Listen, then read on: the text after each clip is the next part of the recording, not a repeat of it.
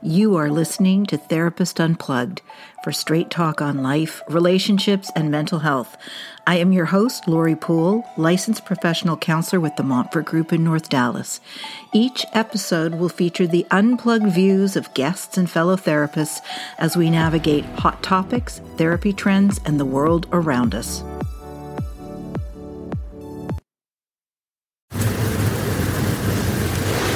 You ready to rock and roll? Ready to rock and roll. All right. Love. Welcome to Therapist Unplugged. Let me say that again. Welcome to Therapist Unplugged. This is your host, Lori Poole. No, there's nothing wrong with my voice this morning. I've been laughing with my co-host, Corey Montfort, before we started recording. This morning, we are launching a little bit of a mini-series on affairs of the heart because it's the end of February, and Corey, February is the month of the heart. It's Valentine's Day. It is Heart Health Awareness Month. And it seems to me there are a lot of clients coming in with issues about breakups and dating and issues around sex and so on. So I thought today we could kick off this series talking about dating. Let's do it. Okay. Yeah. I get a lot of that in my office for sure. Yeah. What are some of the things that come into your office about dating? I think, I have a lot of single women in their 30s, never been married, career focused, trying to, find the one, to start having children, but they don't want that to be the reason why they get married. And so the dating, listen, it's a lot different nowadays than I think when we were younger dating. Dating is a lot online. There's a whole different set of rules that I think women and men nowadays have to remember and follow. And then I also talk a lot with people that are dating after divorce, which is, complicated, especially if you have children. And there's limited time, and trying to step out into a world that you haven't been in a really long time. That can feel pretty scary. Yeah. Yeah. I have friends dating in their 60s. Yeah. And that's quite an adventure. Yeah. And what's interesting is that some of the issues that come up in your 60s are not unlike the ones that you experience in your 30s. Or maybe even in your teens. Yes, very much so. Yeah. Oh my God, I got ghosted. I don't understand. Yeah. Oh, he just wanted to get laid. Yeah. Yeah, or I thought it was really the gentleman move for him to pick me up before our date. And then I realized, oh, he just wanted to make sure he also took me home. So, the things maybe as older women that we think are chivalrous, we have to really kind of be on guard nowadays. This means that I'm going to have really good boundaries because now he's in my home somehow. Yeah. Yeah. No, it's true. The system of dating has changed profoundly in contrast to when I was growing up. And to be perfectly transparent, I don't have a lot of experience in the dating realm because I've spent most of my life married. Right. 2 different people, mind you, but married. Yes. So I didn't really have the opportunity to meet people through other people, etc., which is the way, if you didn't meet someone through friends, you met them at a bar. Right. Or in some kind of social, through work. Mm-hmm. It seems to me in the last 25 years anyway, as online opportunities have presented themselves and then evolved into apps and so on, that the whole system of dating has changed profoundly. And it's become more complicated, and the rules have changed. Judgment, how you judge who you're dealing with, can be a little crazy making because of these false profiles and how people present themselves. Yeah. Can you trust your intuition? Is what they're presenting real? I think that could be really unnerving for a lot of people. Well, yeah, and I think, as some, like when I talk with singles over 40 that have been married, most of their adult life, and they're stepping into this new realm that, 20 years ago, we really weren't even on the internet, right? So nowadays, stepping into that whole world and being, there's certain people that approach it very sincerely, which is also, it's endearing, right? Where they're very vulnerable and they say everything that's on their mind on these apps. They want, the viewer to know them fully. And sometimes it's just too much because we have to know what those apps are for. And I'm an advocate for less is more if you're going to be on those apps. And buy me a cup of coffee if you want to know more about me, because really it is more visual. On a lot of these apps, it's easy to just keep swiping. And so there's also, when you write something in a text form, how that's interpreted. And sometimes it boxes you in. And so it's an art form kind of how to approach, getting a date with a high value person. It seems to me, too, there may be some people who translate much better on an app or in that format than they actually do in person. Absolutely. And then you have, of course, all the filters and the way, the angles, and of course the way we want to be, the way we want to be seen as, the most attractive, the most outgoing, fun, successful. We're putting out there, our best face. And not that there's much wrong with that, but I also encourage people to be more themselves, because at the end of the day, when you go out on the date and you get to know someone, it's, the long game is for them to see you and know you for you, not this version of you that you want to be swiped right on. Yeah. It's interesting you mentioned earlier about rules. And so I was speaking with a young woman in her late 20s about the rules that she's developed over the last several months dating, through online apps. So I said, well, can you tell me what are the rules you've developed for yourself in all of this? And one of the things she said was to plan. She wants to know, if we're going to have a date, plan ahead. I don't want some kind of spontaneous, I'll meet you in an hour. She said that usually means it's a hookup, and it's not. And she said, I'm really not interested in that.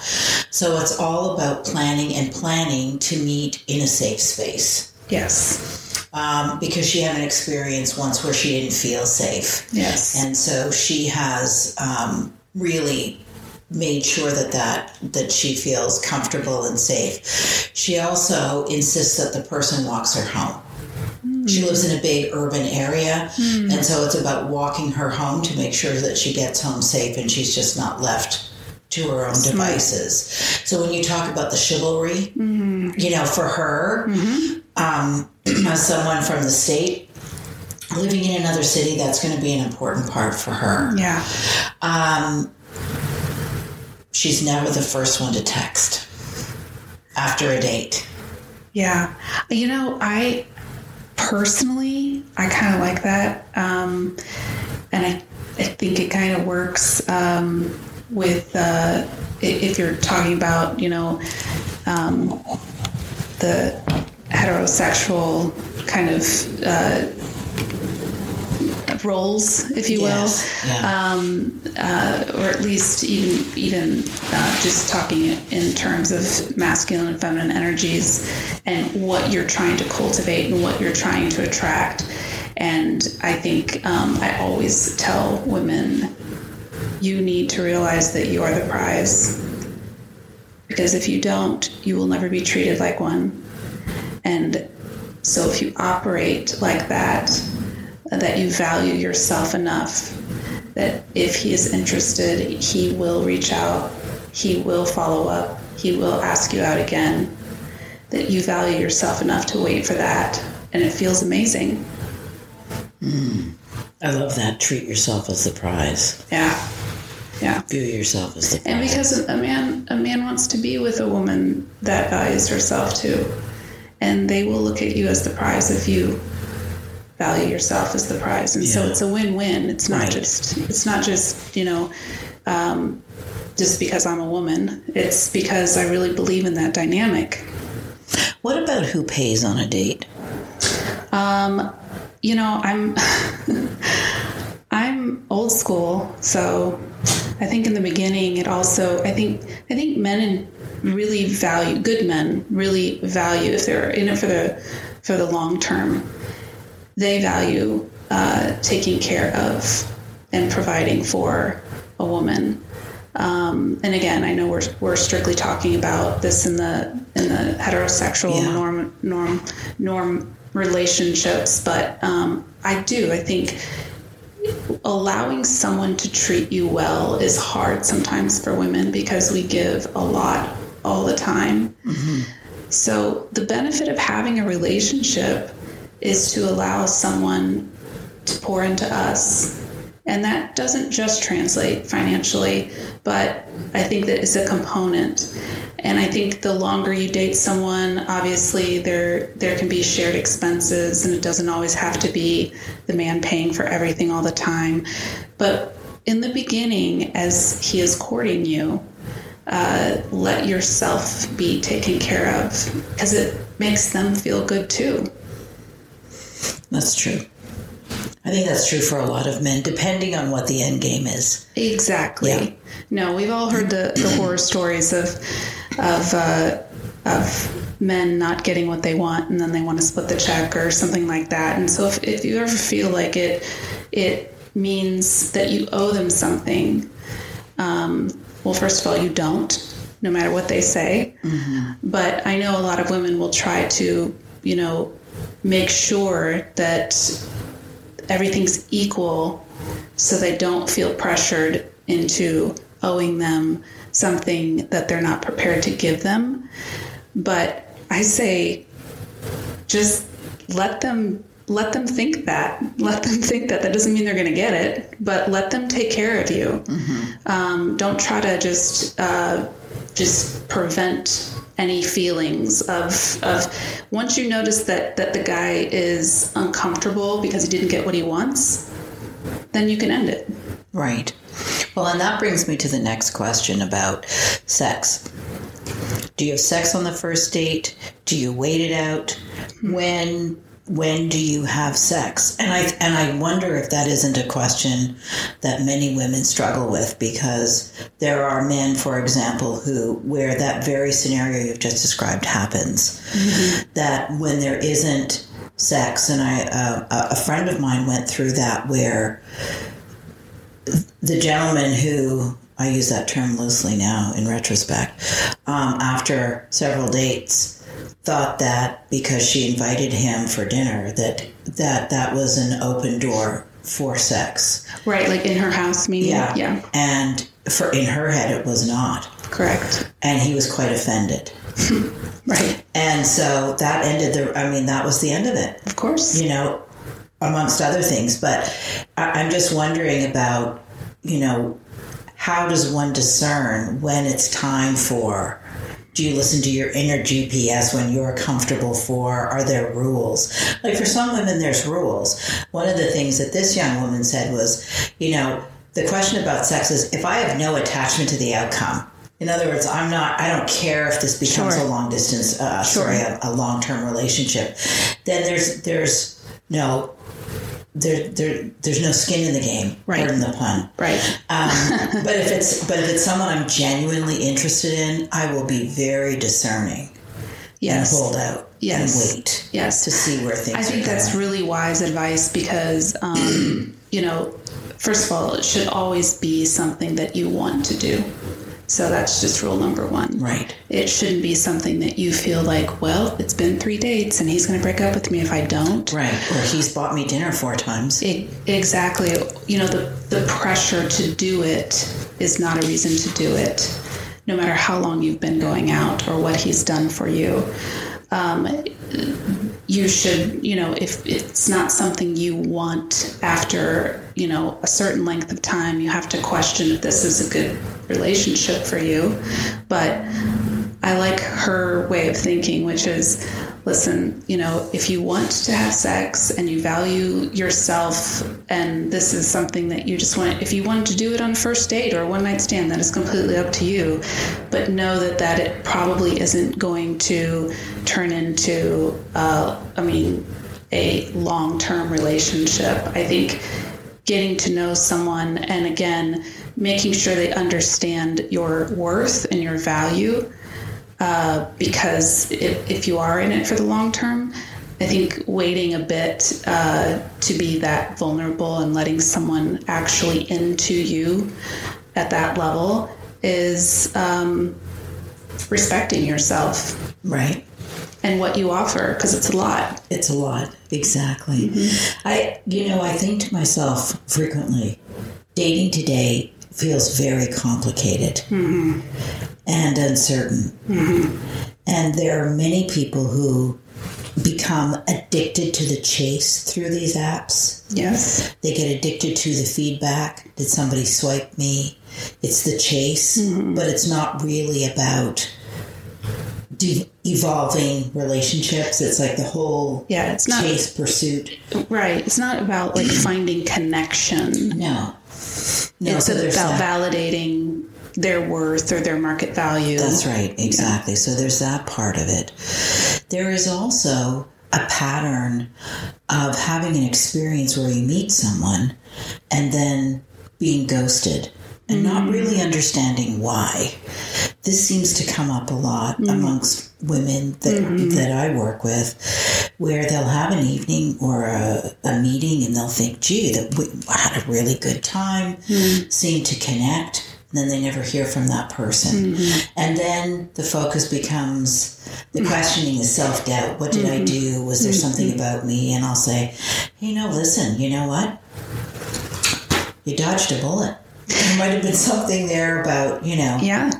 And you can't, I tell women too, or men in this case, if they've been ghosted, especially after a short period of time, they can't reject something they don't know. Right.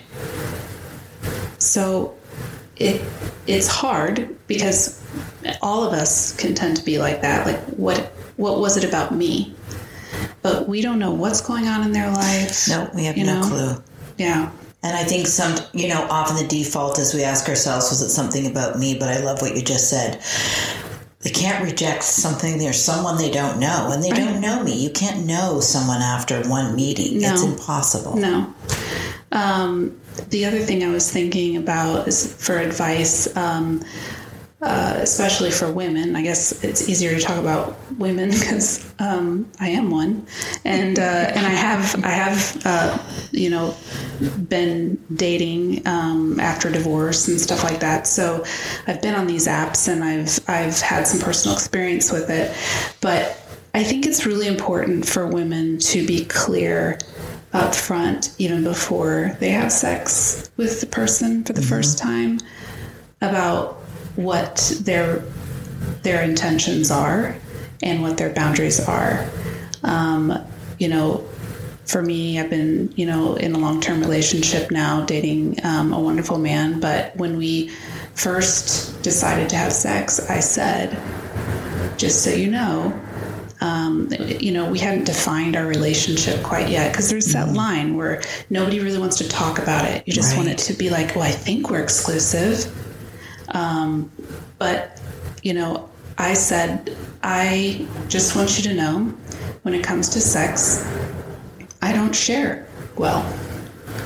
So if you're not in a place where you're ready to be sexually monogamous, so I wasn't asking you to define the relationship, I said, then I think we should wait. And I think he actually, looking back on that, he said, that's like the boldest thing a woman's ever said, because a lot of women don't feel comfortable saying what they need right up front. They are just really, if they like the guy, they just really want to be whoever he wants them to be, so that, they'll continue to like them. But I think, that earned a lot of respect, and it helped me understand moving forward, at least, we were going to be sexually monogamous, even before we defined boyfriend and girlfriend. And I think it's okay to say those things, more than okay. I think it's necessary that, women say what they want before they give what he wants. It sounds to me as though being able to say that took a lot of introspection and self-reflection to get to that point where you could find the words. Yeah. Because just in sharing that word choice about being sexually monogamous, yeah, in terms of what you wanted or needed in order to be comfortable in the relationship, I don't think there's a lot of women, Corey, who would present it that way. No. Truthfully, I think that's really special. Yeah. And you got there because you'd been really thinking about what you needed. Yeah. So I think that's great advice and a really interesting way of framing it in terms of what we need. Yeah. In order to feel safe and open. Yeah. About what we need. Yeah. And unapologetic. That's right. Unapologetic. I think women often feel like, I don't know. Can I say this? Jeez. And man, listen, it's time. It's time. It's time to stop apologizing for what we need. That's right. Head and heart must be aligned, and this is the month of the heart. Yes. Head and heart in alignment. So in our next episode, Corey, we're going to talk about recovering from heartbreak. Because there's a lot of broken hearts out there. Yes. And I think it's important to talk about how do you recover from a broken heart, whether it's through the breakup of a relationship, maybe losing a partner through illness and death. Yeah. And those are different experiences, perhaps, but the loss and grief have a lot of similarities. Yes. And I know when I have folks coming in to see me and they're in this recovery period and they're just so devastated. How long is it going to take? What do I need to do? I just want this pain to be over because it's so unbearable. So I think we need to talk about that next time. Yeah, well, I look forward to that. Okay. I always look forward to these. We have a lot of fun. Me too. I love hearing about your experience and just getting to chat about some of these things. Yeah. It's important. Until next time. Until next time, my friend. Take care.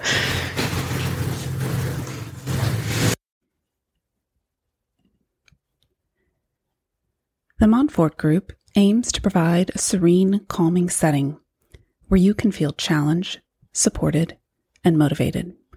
Our skilled therapists bridge specialized backgrounds and varied philosophies together to create one unified strategy. Rather than steer you away from your own natural abilities, we help you maximize your unique strengths to uncover the boldest version of yourself. We do not view a broken history as the end of a story. We see it as an opportunity for a new beginning. To learn more about our practice and how we can help you, please visit us at themontfortgroup.com.